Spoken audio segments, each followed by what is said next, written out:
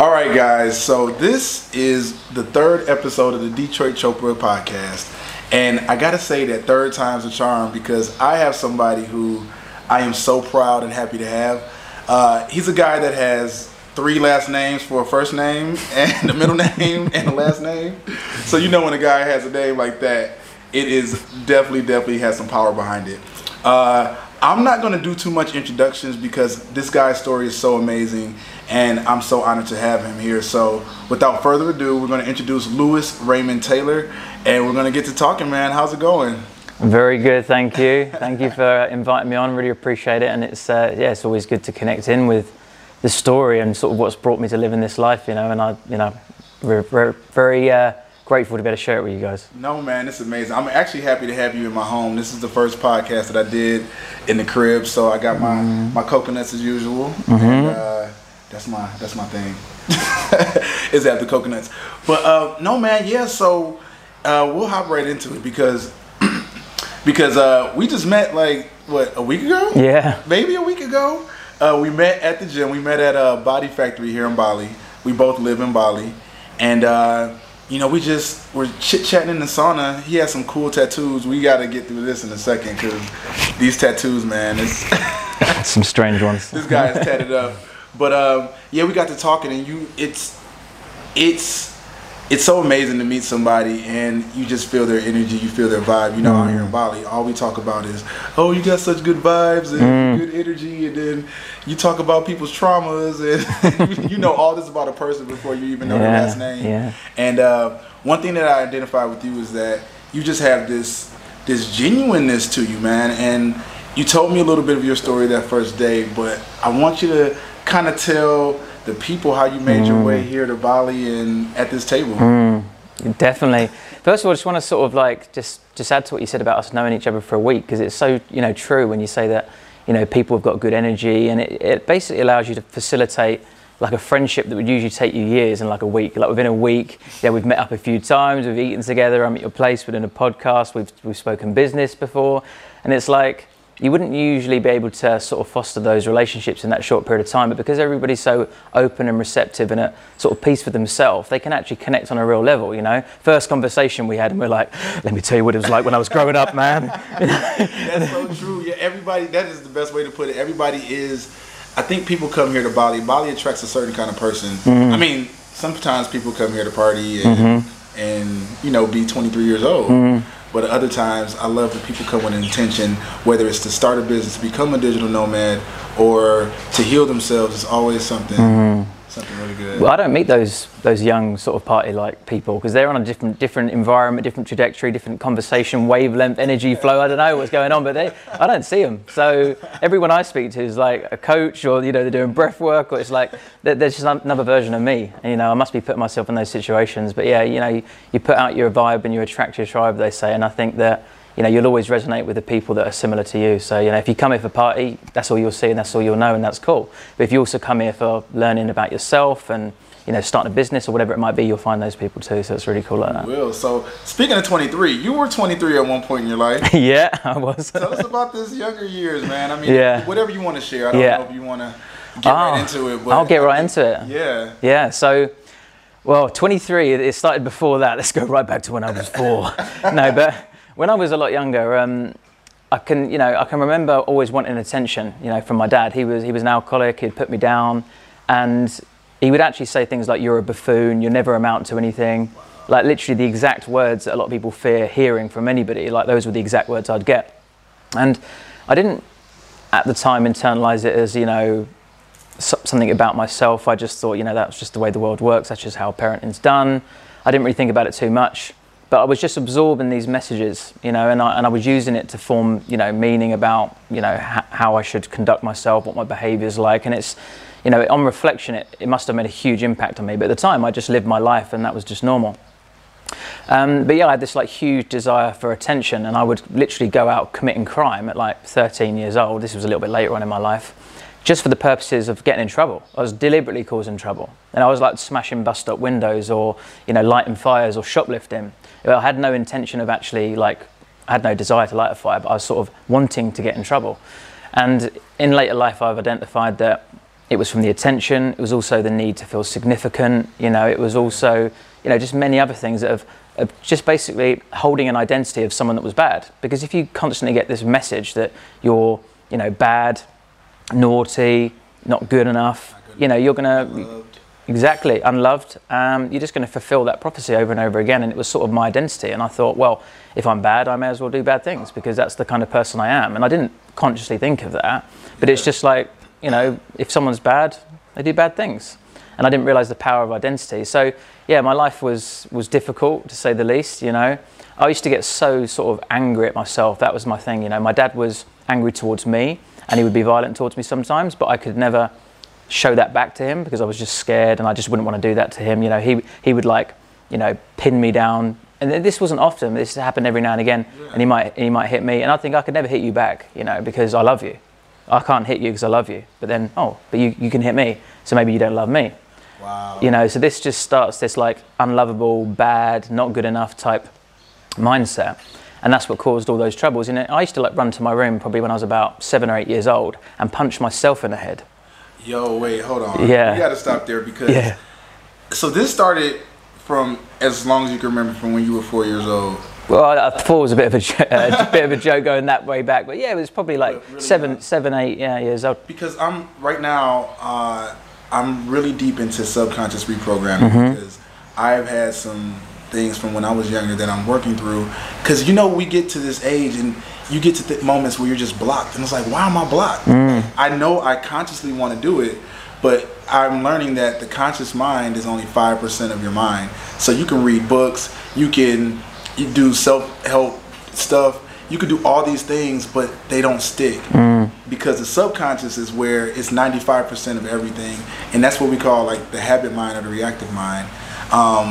And so sometimes things can be subconsciously in there, like you said, and then you're looking for the significance, looking for the love. And from the ages of like birth to 7, that's when we're in the theta brain state. So those things are imprinted on you, man. How did those manifest as you got older, and then how did you break that? Like this is... Well, yeah, it was about, I guess, 7 or 8. I was just really angry with myself, you know, very angry at the situation, thinking it was my fault because I was the one that was bad. Like every time I'd have an argument with my dad, I thought it was my fault because I was the bad one, you know. Then sort of growing up more, I think probably from the age of about 11, but more so around 13, I would get arrested. I also had an antisocial behaviour order, like an ASBO. I don't know if you've, you know, that in the UK. Okay, so it's like a young person's like restriction order. You can't go to certain places, you can't be out after a certain time. And this was at like a really young age. I was expelled from school. And by the time I was 18 years old, I was in a young offenders institution. And that was, I was doing all sorts of things by that point. You know, I was taking drugs, I was drinking.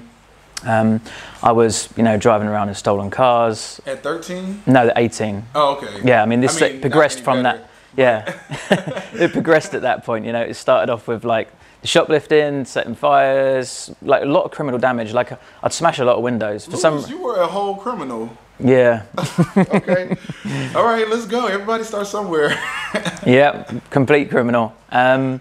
And yeah, 18 years old, I went in this young offenders institution, and that was probably one of the worst things they could have done because I came out of that and I thought, oh, wow, you've just given me the worst punishment that I can. I've also been around other people that I kind of related to in a way, and I saw that the sort of lives they were living, and I started to almost like aspire to it in some way.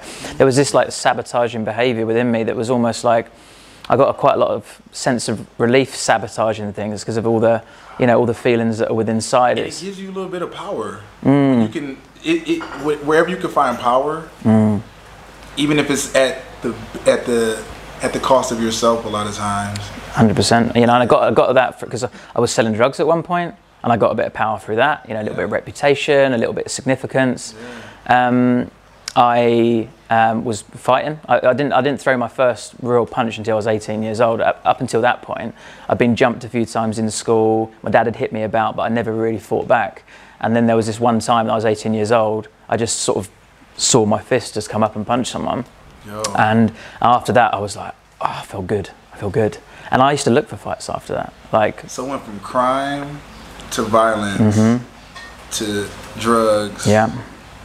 And where did that end you? Just more of that stuff, I've been to prison 3 different times, some for quite violent offences, you know, I'd just be very angry at people and I'd be looking for an excuse to take it out, you know. It wasn't like I was going around, you know, attacking people for no reason, but if I was out and I was drunk or was taking cocaine and someone gave me an excuse, I would be like, okay, there's my excuse, you know, to take this anger out, because I was angry at myself. I was angry at the world for why I felt the way I did, you know. I was blaming everything and everyone around me for why my life was so difficult and why I felt that way. But never in a million years did I think, you know, that maybe I was responsible for the way that I felt and the life that I had and the person I was. Just blaming, anger outside of myself. So did you consider yourself the victim, or no? Looking back, what did you consider yourself? That was part of my problem. I think you have to take a certain element of responsibility and self-identification to be able to see what the issues are within you so you can fix them. For me, I was just angry at everybody else, you know. Yeah. I was angry with myself as well, but I wasn't seeing myself as a victim. I was just more, just like restless, irritable, discontent with everything and just annoyed that all these things had happened.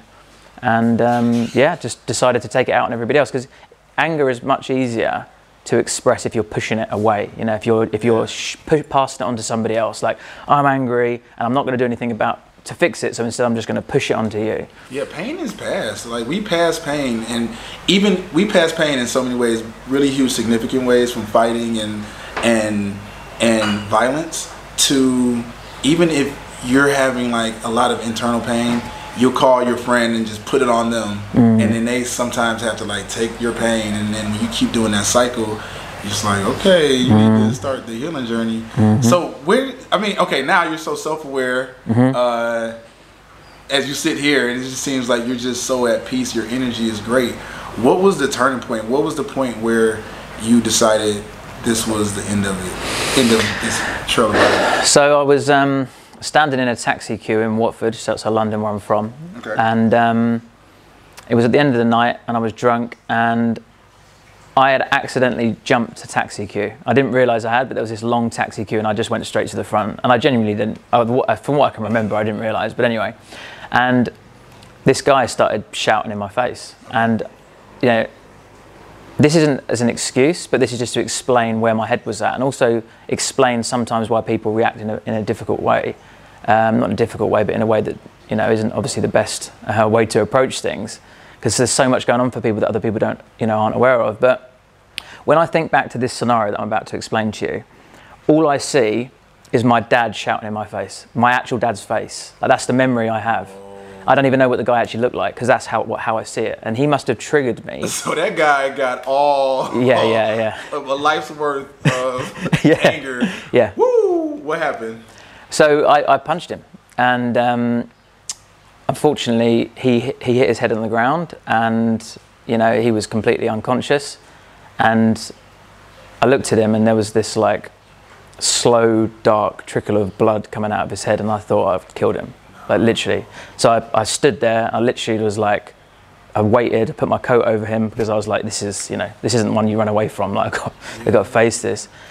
All the police come, they locked me in the back of the car, the ambulance came round, and he was in a coma for 3 days, and he had a brain hemorrhage, and I was sentenced to prison straight away for 18 months for GBH, which is like, you know, very serious assault. And this wasn't my first time that I've been sentenced to GBH, like I've done before. I realised that I was hurting other people, but it was so obvious. But, you know, it was just like a wake-up call, like, fuck, this has gone way too far now. You know, this guy didn't deserve it. Admittedly, he'd probably shouted in my face, but he didn't deserve that.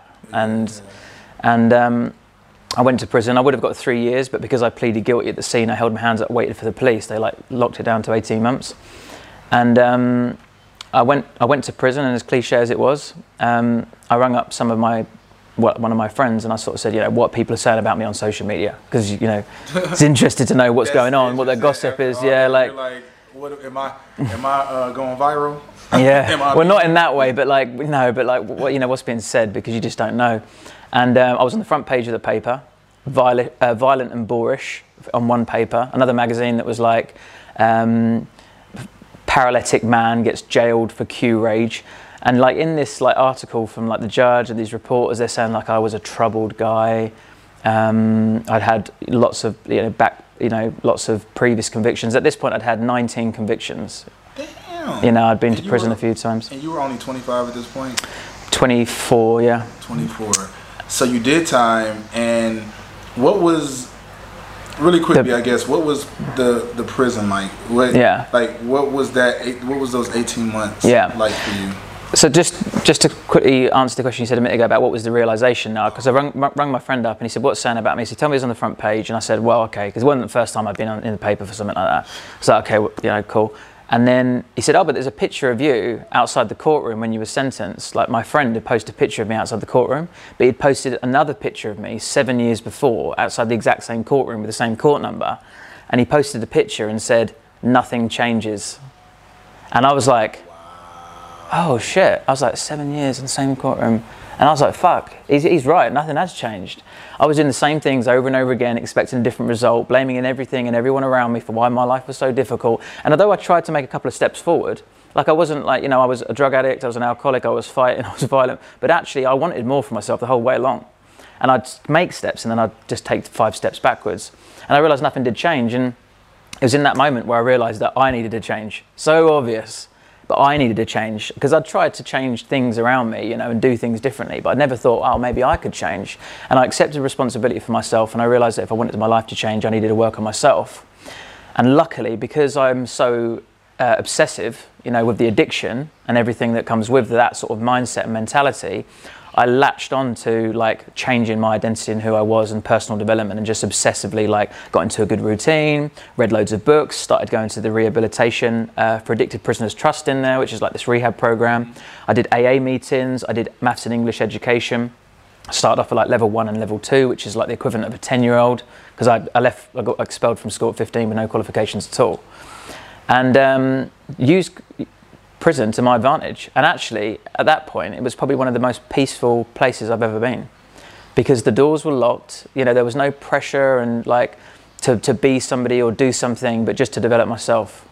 You know. Was it kind of like Bali? In a way, you know, because like in the normal hustle and bustle of everyday life, like everyone wants you to be somebody, including yourself, and there's this pressure. But when the doors are locked and that time's ticking, like there's nothing you can do. So there's this like, okay, so I'm just with myself now. So like, who do I want to be? What do I want to learn? You know, and that's all that you need to worry about. So prison was good for me. You know, obviously when I was in the Young Offenders Institution, it's very different. You know, people want to make a name for themselves, and it can be quite a dangerous place to live. But at the same time, there's also people that want to get their head down and do their sentences. And if you use prison as a rehabilitation to your advantage, it was probably the most growth that I've ever had in my life.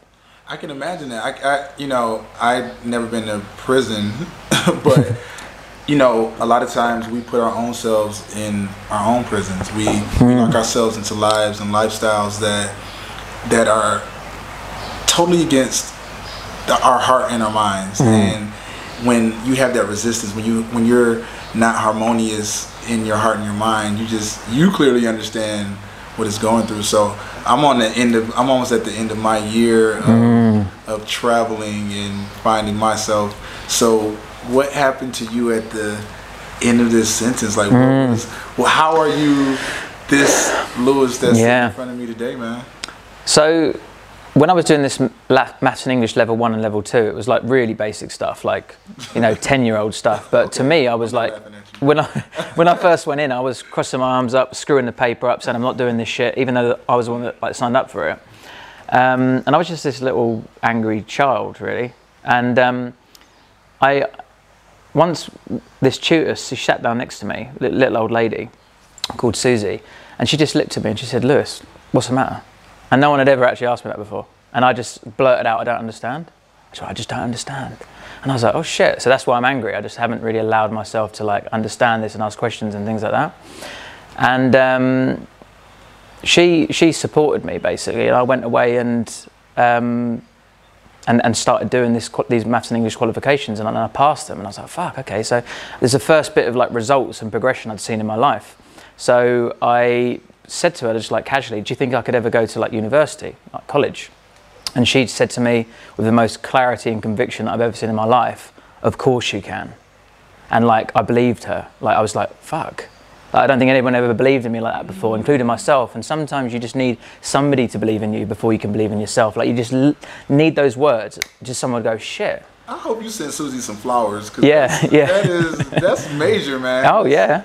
It's a breakthrough. So that was my goal. I wanted to go to university, but I realized that I still had a lot of work to do. So I signed up for this 6 months fully intensive rehabilitation treatment center after prison. So I got escorted from the gates of prison. I asked them to pick me up because I didn't want to like slip back into old life. And I just finished my sentence, but I was like, I'm not done yet. I'm not ready. So I got taken to the rehab and I did 6 months in there and started from the very bottom. Like, I mean, I went on welfare after rehab. I was doing drug and alcohol meetings, you know, in church halls at 25 years old. You know, I was volunteering, you know, had a push bike, I was cycling, you know, to like places because I didn't obviously have a car. And I started my whole life again. Are you from Detroit? Because it sounds like half the people I know from the east side of Detroit. Wow, man. So, yo, that's interesting, and especially to do all that before 25, you know, you're making yourself, I really love seeing, especially being out here in Bali, I love seeing people create themselves. It's the most interesting thing to me because you don't have to be what you were. Like, you can be whoever you want. You can change your name, you can change your hair, you can change your location, but I think it's more important to evolve. And that's what it seemed like you did. Like, you evolved. Well, in essentially, I'll tell you what I did do first. I broke down who I currently was, and I stripped myself back, and I was just this raw shell, and it was quite confusing at times. Like, I didn't know who I was, what I liked, you know, and I was a bit like an empty shell for a while, and it was quite difficult, and it was easier to go back to what I knew, and that's what most people do. It's like when they use the analogy of like an elastic band. When you change, like, you start to feel this resistance, like you've got an elastic band around your stomach, and it's so easy just to be snapped back to where you come from because that's what's comfortable. But as you continue to stretch that elastic band and move forward, eventually it breaks, and then you start to discover who you're supposed to be rather than going back to who you were before. And that's what it was. Like, I felt like, who the hell am I? Like, I am this like drunk, aggressive criminal. Like, that's me. Am I selling myself out? And it took a while to sort of like realize that wasn't me, but then I had to find out who I was. So yeah, it was a journey. Like, Lewis, like, as you talk, I'm getting goosebumps because the same thing. I was 37 last year. I didn't know who I was, and I was hosting a travel show. And when the camera came on, I'm like, I don't know who I am. And it was a little bit different because the things that I did that were negative or toxic, they were kind of done in the dark. I wasn't on the front of the newspapers, but I knew it. And I didn't have the self-love, so I was projecting this persona that people liked and was successful, but I didn't know who I was behind that. So I can totally relate, man. I could totally, and that's what these journeys are about. So, okay, so where are we now? Because I love this part of the story. I think you were telling me. I know you might have some more to tell, but I think you started coaching people. Is that what? Kind of, yeah. I mean, when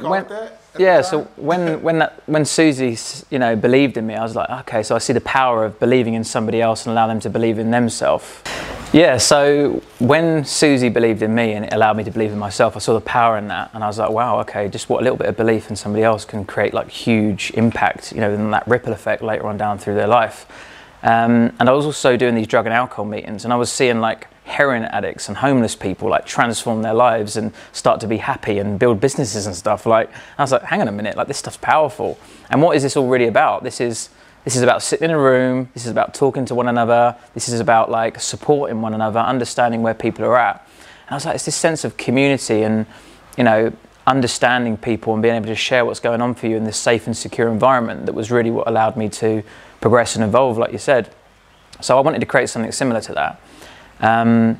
But every time I was, you know, mentioned it to people wasn't really interested because, you know, they wasn't necessarily looking for that help and hadn't had that epiphany that I'd had, that it was something that can change your life. How can you change a heroin addict? Like, that seems like the hardest thing in the world. Well, if they're ready, if they're ready for it, they will. But if they're not, you know, it's very difficult. If they don't believe that it's possible for them.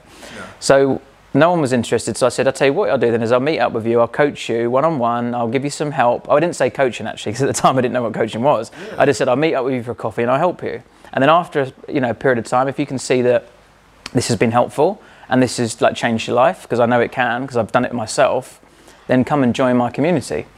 And then I started doing it and I started getting people these transformational results, and then they started telling other people about it. And then it was like, I was like, oh, okay, hang on a minute, what am I doing here? Googled it and I was a coach.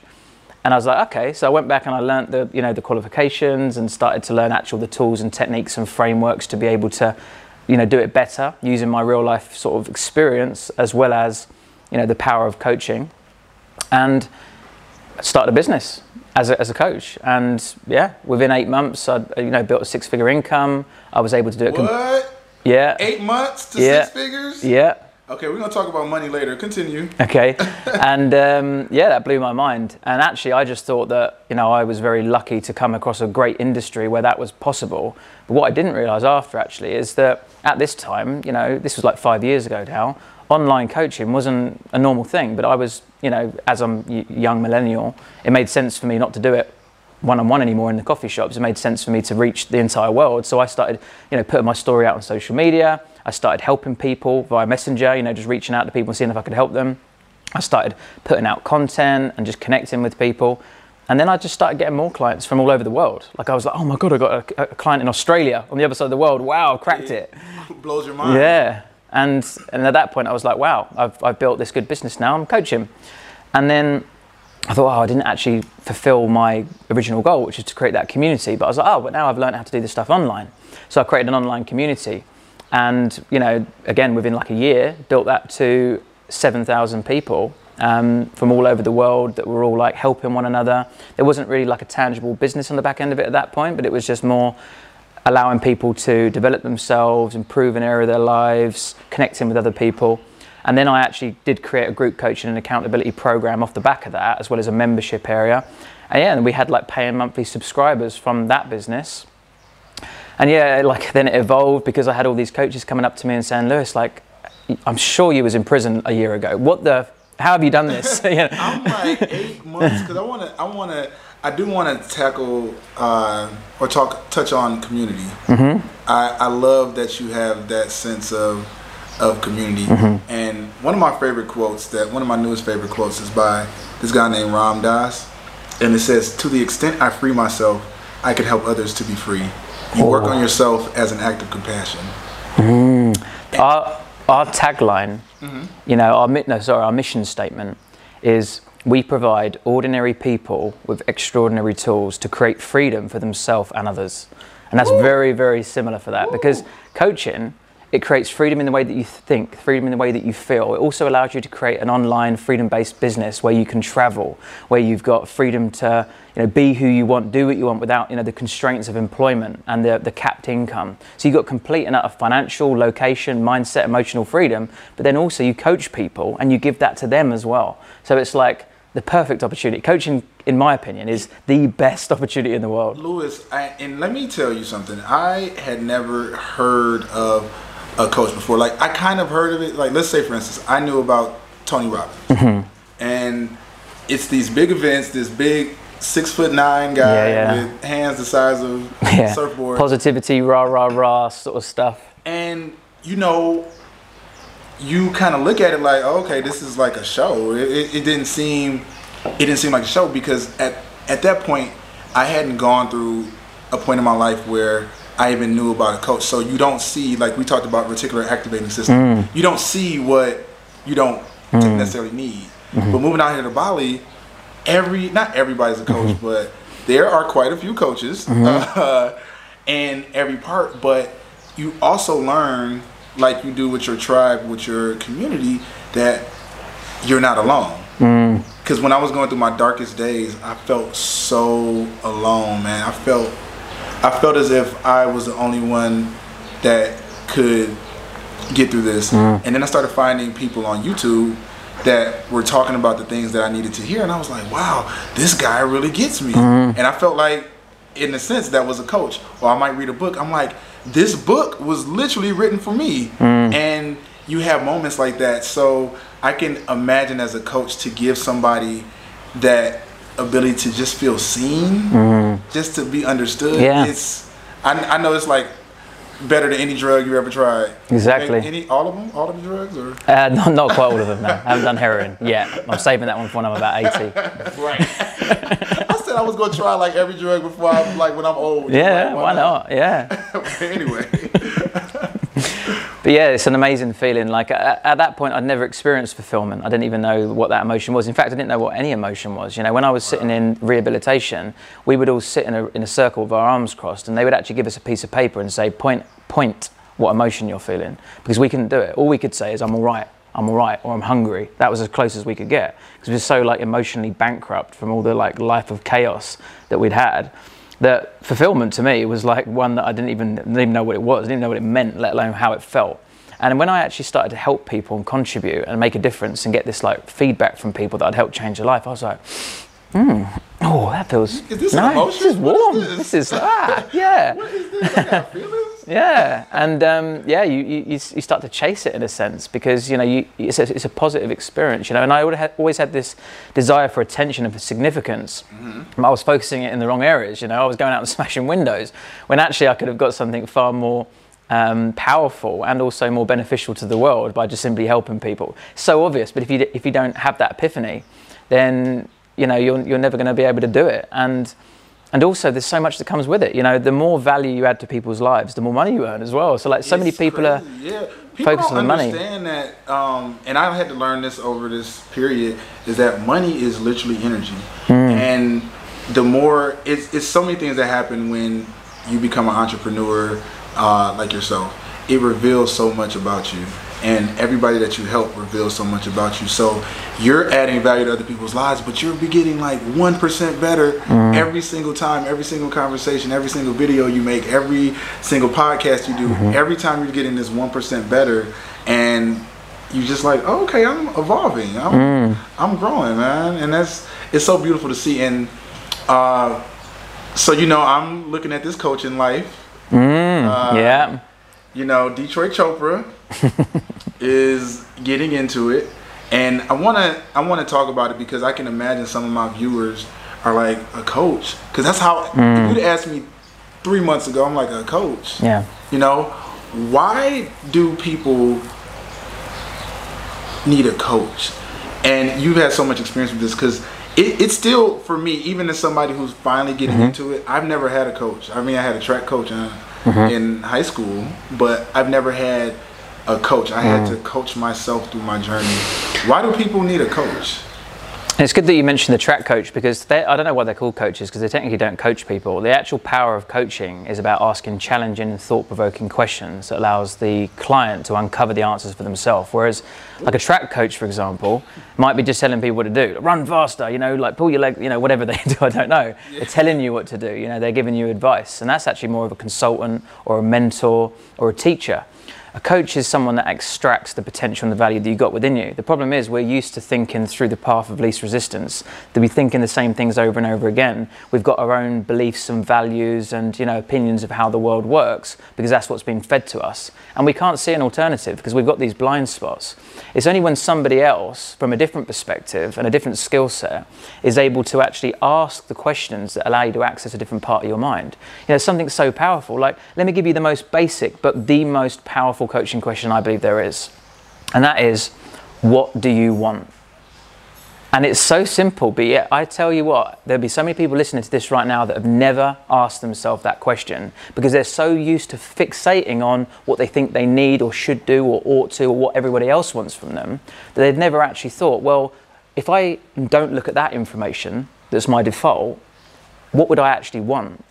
But when somebody asks you it, you go, shit, what do I want? And most of them will say, I don't know. I was sitting here thinking myself, I'm like, what? I know now, but you asked me a couple months ago, and I'm like, what? But most people will turn around and say, oh, I want a career. I go, do you?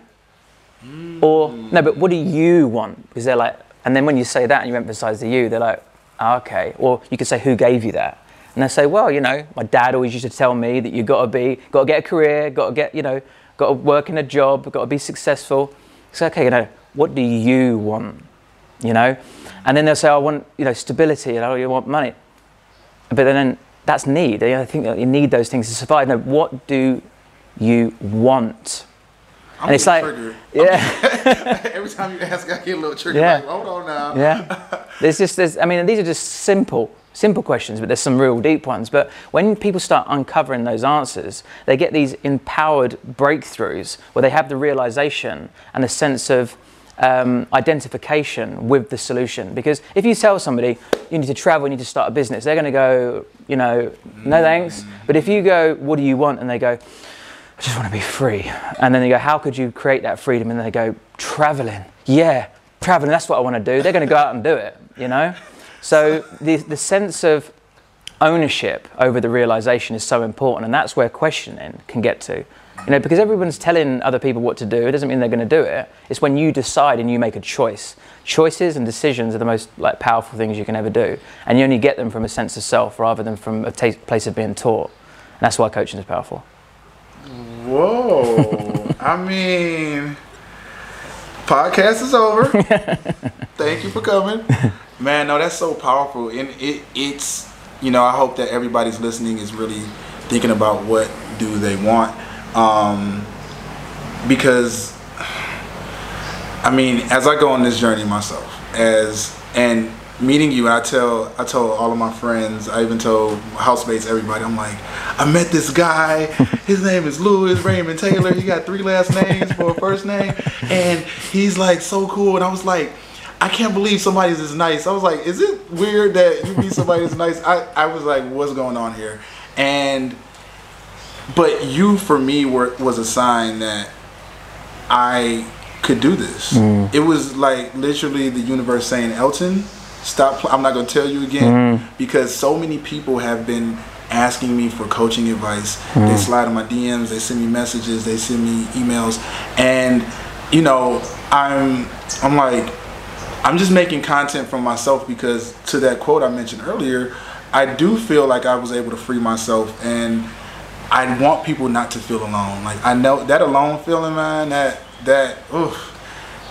solitary confinement, when I was solitary confined, but I was still living in the free world, but I just, my real self was confined way deep down to a place where I didn't even want to let that version of Elton out.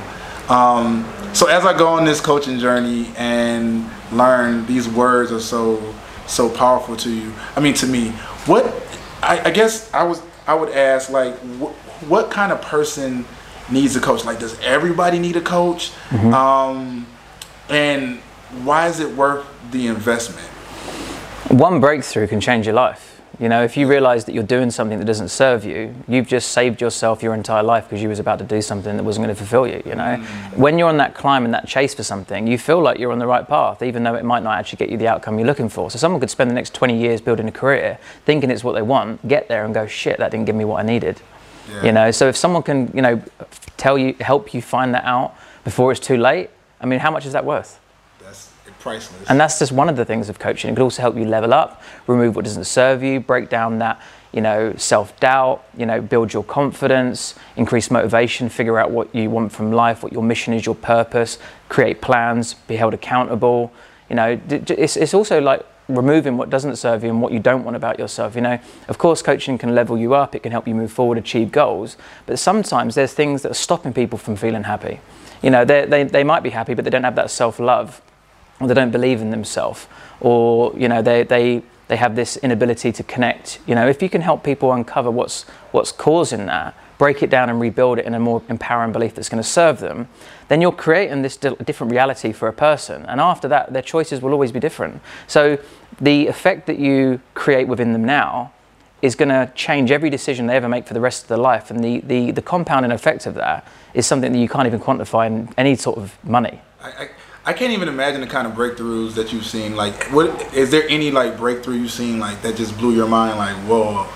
They're all like that. Because they're all individual, and sometimes a breakthrough can be so small to looking at it. It's not all these. Oh, I want to be an actor, for example. It's not all those ones. Sometimes it's like, shit, it's not my fault. And my fault. Yeah, it's not my fault. Sentence. Like, it's this whole time I've been blaming myself and I've been feeling guilty for this, when actually I hadn't done anything wrong. And it's like, that changes the way that someone feels for the rest of their life. And those breakthroughs, might on the surface might not seem so significant in terms of the tangible things that they've been able to create as a result. Because I think that most people, when they look at results, they're thinking of money or a different place in their life, or their life to look better on the surface. But actually shifting the way somebody thinks or feels are the biggest shifts that you can ever get. And those might not be able to be so explainable if I was to explain them, but to that individual, it shifted everything. It's their entire world. Okay, so, whoa. Ooh, you coaching me now. So let's talk. Speaking of coaching me now, let's talk about coaching coaches. So you're at a point in your career, you move fast, man. You went from jail to 8 months later, 6 figures to... Well, it wasn't quite 8 months after jail. I did a lot of personal development. Like I was doing 3 drug and alcohol meetings every day for like 3 months. Oh yeah. I was like intensive, immersive within like rehab. Then I went back to college and I went back to university actually, but I left after 3 months because I was like, actually, this isn't actually serving me. So I did a lot of work on myself and then I started the business. So I got myself to the best possible place I could be, and that's the key. You know, work on yourself and you'll find that everything external in your life will fall into place really quickly.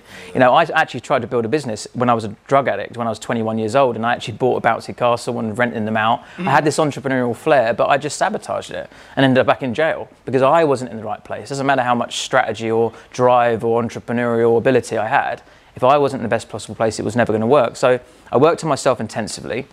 And I had to really like strip it back to everything. Like I said, I was on welfare, I was going to drug and alcohol meetings. And then once I was like, I feel like I'm in a good place to do it. When you start sprinting forward because there's nothing holding you back anymore. It's like everyone's trying to run a race with their shoes tied. But if you just take the time to untie your shoes, it's far easier, you know? And yeah.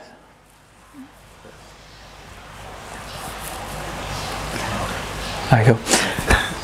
So in terms of where I progressed from that, I started coaching people. I become fully booked. I started this group coaching and accountability program and membership area, fully booked. Then I had these other coaches coming to me and saying, Lewis, how did you do it? And I said, oh, you just do this, this, and this. You're doing that, right? And they was like, no. I was like, oh, okay. I'll show you if you like. And then I just do it enough that I was like, okay, I can't keep on helping people like this because there's a lot of my time. I'm not coaching people anymore, so I'm going to have to start a business for it to control the demand. And then I started helping people with that. And then they were saying to me, oh, I need a website, a brand, and things like that. And I started creating the digital assets or getting a team to do it. And then I realized that I was serving coaches, and also coaches had just as many barriers and blocks as any other people. People feel that, you know, coaches are these well put together, but they're, you know, people that don't have any problems in their life, but they're just normal people with the same sets of, you know, doubt and fear, you know, that everybody else has. So if they want to level up, if they want to like increase their prices, if they want to put themselves out there, if they want to overcome that fear of, you know, perfectionism or rejection or, you know, the fear of selling to people, they're just as many barriers. So I started coaching those people, and then it's just evolved through time. And now, you know, I partnered up with a business partner, and he was an offline coaching trainer in coaching and NLP. We came together. I became a senior accredited coach, and then we started training coaches. So we now qualify and accredit other coaches, so we create coaches. And that's what I love, because we take ordinary people and give them extraordinary tools. We're like, so you feel a little bit dissatisfied with life. You know there's something more. You know you want to help people, and what you're currently giving yourself is not what you truly desire. How about helping people, making a difference, traveling the world at the same time? It's a no-brainer. And then we create those coaches, and then we help them build the business. You know, so it's an end-to-end solution. We're not just churning out certificates. We're like, this is what we did to develop our mindset. This is what we did to, like, you know, you find the most powerful tools and techniques and coaching frameworks there are available. And here's what we did to actually go out and build the business. And we'll take you from your 9-to-5 job into, you know, a coach that travels the world, makes a difference and makes money at the same time. I mean, this is what you're ultimately doing with me. I mean, I'm over here like, when you put it like that, I'm a coach. Yeah, and it's I'm so happy to have you on here. And it's interesting to see how you took your same addictive personality and just applied it to some good in the world. Yeah. And you're addicted to allowing people to have freedom and helping people and making change, man. I love it. For me, you know, this is my first step into this arena. You know, I'm doing so many things to grow. So I'm the kind of guy, like, if I don't just jump in, I'm not going to do it. So I did that with everything from photography, everything from my YouTube channel to this podcast. I was like, come over this morning, let's do it here. And what does that look like for a lot of people? Are they, like, what's kind of like the resistance to becoming a coach or getting a coach or coaching a coach? Like, what kind of resistance do you come up against? Not feeling like they have enough knowledge, you know, it's the ability to help people. But the thing is, like, you share your personal experiences for a way of identification and sharing, like, that common ground that you understand where they're at. But you're not there to actually give advice. If you give advice, you're actually disempowering that individual because you're giving them your solution. but they're individual. You know, they're the only people that have their solution to their problem. So you only need to learn the questions. If you learn the right frameworks, tools and techniques, you never need to know a thing, because it's them that has to find the answer. Ah. So if you think you don't have enough knowledge, yeah, you facilitate them. They coaching themselves. Yeah, you're asking the questions, but they're digging around in their mind and finding the answers. And those answers are there, but they just might not be consciously aware of them. So you're there to help create the you're there to help them create the change within their self. So you don't need the knowledge. You don't need the experience either, because you can just help somebody that's one step behind you. Like when I was in those drug and alcohol meetings, I was telling you the other day, I was in there for like 2 weeks and some guy come up to me and was like, "Oh, I'm new, you know, can you help me?" I was thinking, you know, what the fuck am I going to do to help you? I've just been in 2 weeks. I'm a drug addict as well, you know. And then I thought, all right, okay, you can get a tea over there. There's a cigarette break in, you know, halfway through, and there's some leaflets over there. I was like, oh shit, I've been able to help that person. Yeah. Because you only need to help somebody that's one step behind you. You don't need to be, you know, coaching Tony Robbins next week. Yes, you know, yes. And you'll be absolutely blown away by the amount of skills and experiences and talents and wisdoms and personality traits that each individual has that are completely unique to them. Like all these different sort of elements bring them, you know, come together and create this completely unique person that nobody else has got. Start with sharing those things with people, and then use the next steps as like further knowledge and wisdom to share with those higher caliber of clients later on down the line. But everybody is ready right now to help somebody. Start from where you are. Start as who you are. Yeah. And the more authentic you can be, the better it will be for the Just career. Focus on what you've got rather than what you haven't got. That's such a big shift that like, so many people don't. They go, yeah, but I haven't got this, or I'm not that, or I'm not as good compared to this person. It's like, okay, yeah, tell me what you do have. You know, focus on those things and use those things. Yep. Because at the time, you know, I was a coach and I was literally on welfare, and I was like, you know, going to drug and alcohol.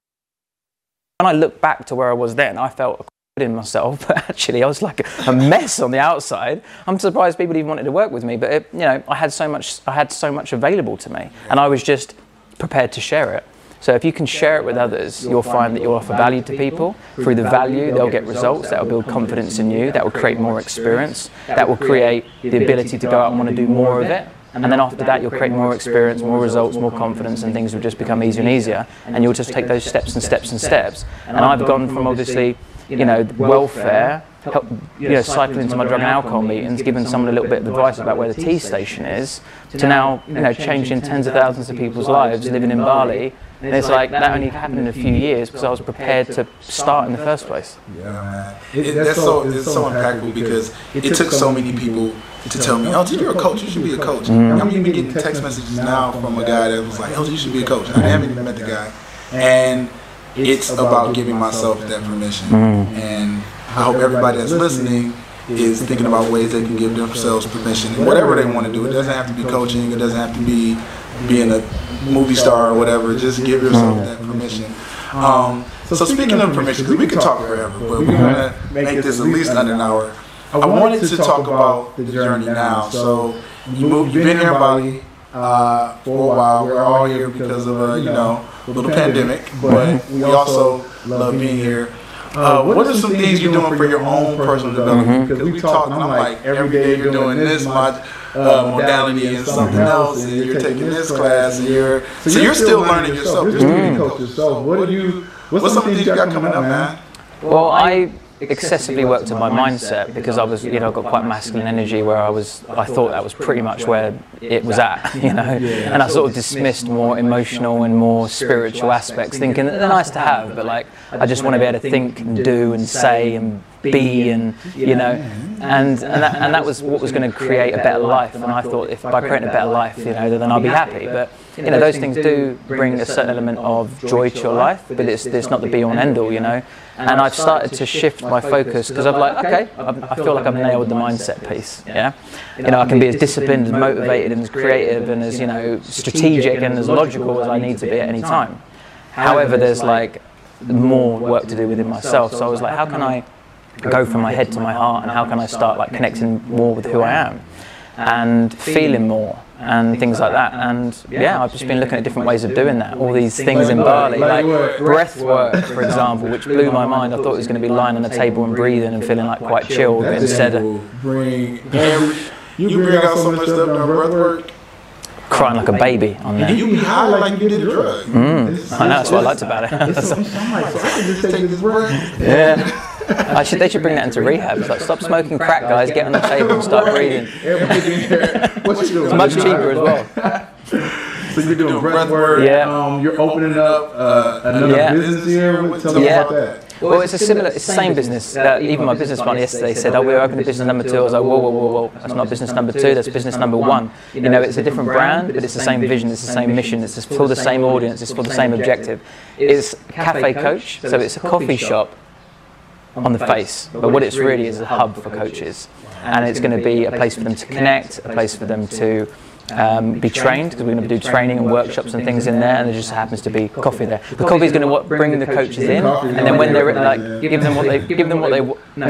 sell them what they want, and then give them what they need. So I was like, come in and have some coffee, and I sit down and I was like, right, okay, you need to do some NLP now. but yeah, so I think it's a beautiful place to network, and especially here in Bali. If you know you're going to Cafe Coach, you can see like-minded people because you're still building community, man, and I think that is so important. That's what I'm hoping to do with this podcast too. Like somebody listening there, like, okay, Coach. Speaking of that, I want to ask too.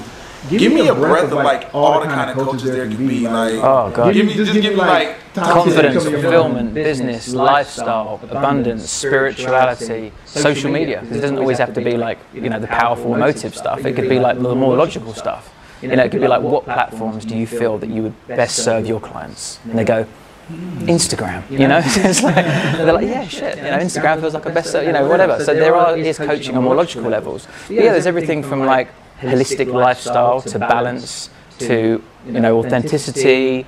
It's pretty much any. Yeah. There's actually everything, because you decide. It's not like you have to go to university and take this pathway of this chosen route, and you can go, I have to pick. You just focus on the area you want to focus on, and it could be anything. Like, you know, I've seen like sacred sexuality coaches. You know, it's like I've seen orgasmic energy coaches. You know, it's whatever level that you feel that you want to help people on. You just focus in on that. I'm so glad you said that, because I want everybody to know that they have a coach inside of them. Everybody has a coach. I'm a coacher's coachy coach. Just call me coachy. This has been amazing, man. This is a beautiful Friday here in Bali, so I want to let you go, and I need to go too. I'm making a move, but I gotta ask a few questions before we go. I try to ask all my guests. First of all, what's your sign? You know, people worry about this astrology thing. What's your birthday? I'm a Taurus, but do you know what? I'll just put my hands up and say, I haven't looked into that stuff. You know, it's like there's a lot to learn. You know, I'm like, well, I just found breath work, and now you want me to do astrology? Like, hold on a minute. I was in prison a little while ago. Give me some time. Because they ask you what's your sign, they're like, okay, what's your rising sign? What's your moon sign? You're like, wait. No way. No idea. You'll have to tell me. Okay, and do you have a book that changed your life at all? For me, it was the drug and alcohol meeting books, like AA, Alcoholics Anonymous, because that was the stage I was in. You know, I would always recommend people start with the biggest problem that's holding them back. You know, don't try and like become a millionaire before you've got drug and alcohol addiction. Yeah. You know, and for me, like addiction was a big part of me, and I was trying to fill this void. I was, you know, trying to numb the pain that I felt, and nothing was going to happen until I fixed that. So I read endless drug and alcohol meeting books, and those are the things that really changed my life. So it's a little bit different than the normal answers, but yeah, I got a lot of things from those sort of 12-step philosophy type experiences of people that I related to personally. Oh, wow, man. And the last thing we're going to do is going to play a little game. We're going to play a little, why don't I forget the name of this thing? Word association. So I'm going to say a word, and you just say the first word that comes to your head. Okay. All right? Coconut. Tree. Yoga. Mat. Peace. Love. Bali. Vibes. Lifestyle. Coach. Ooh. Coach. Yeah. No, coach. Cafe. And finally, kitten. Love. I've just got myself a kitten recently. Oh, that kitten's changed my life as well. There's so many parts to journeys, and that kitten's been a nice little piece of it as well. Yes, man. Luna, right? Yeah, Luna. There's one thing I want to quickly share. You mentioned a minute ago about permission, and there's something so powerful about public declaration. Now, this isn't coaching, because obviously it's always about empowering the person to make the choices for themselves, but at the same time, accountability and empowering somebody put them in a situation where they're able to make a choice and a decision, and a public declaration to the world can be very, very powerful. So you said, I'm like stepping into this coaching world, and I'm like thinking about it, and I'm hoping that I can build a community. Why don't you tell your listeners right now exactly what you're going to be doing? Y'all, I am being coached right now on my own show, Detroit Cultura. That's my new name. So just tell us about... So yes, this is Elton Anderson, aka Detroit Chopra. And yes, I am a coach. I am your transformational coach. Oh, We're yes. working on the title, but I'm gonna help y'all out. Yes. I got a lot of exciting stuff coming. So, thank you for this, man, Lewis, the man with 3 names, man. I really appreciate this. This will not be the last time you're on here, because we're gonna have, as I go on my journey, you'll be helping me out, and I want to share more because there's so much more to talk about. And I know my listeners are going to love this episode. I know that I love having you on, man. And I just want to say thank you, man. Thank you for the invite. I mean, yeah, it's been a pleasure. Thank you very much. And I can't wait to see the podcast develop and the community and the progression in you, because, yeah, you're going to smash it. Like you said, you're already coaching. You've already got that audience. You've already got that value inside you. You just step into that identity and that public declaration and owning it like you've done today. And I think now is where the magic's going to happen, and I'm looking forward to watching it. Where can people find you before we go? I've got a podcast as well, so you can come and listen to that, the Coaching Masters podcast, or on Instagram, Lewis Raymond Taylor. Lewis Raymond Taylor. All right, brother. Thank you so much, man. This is awesome. Thank you.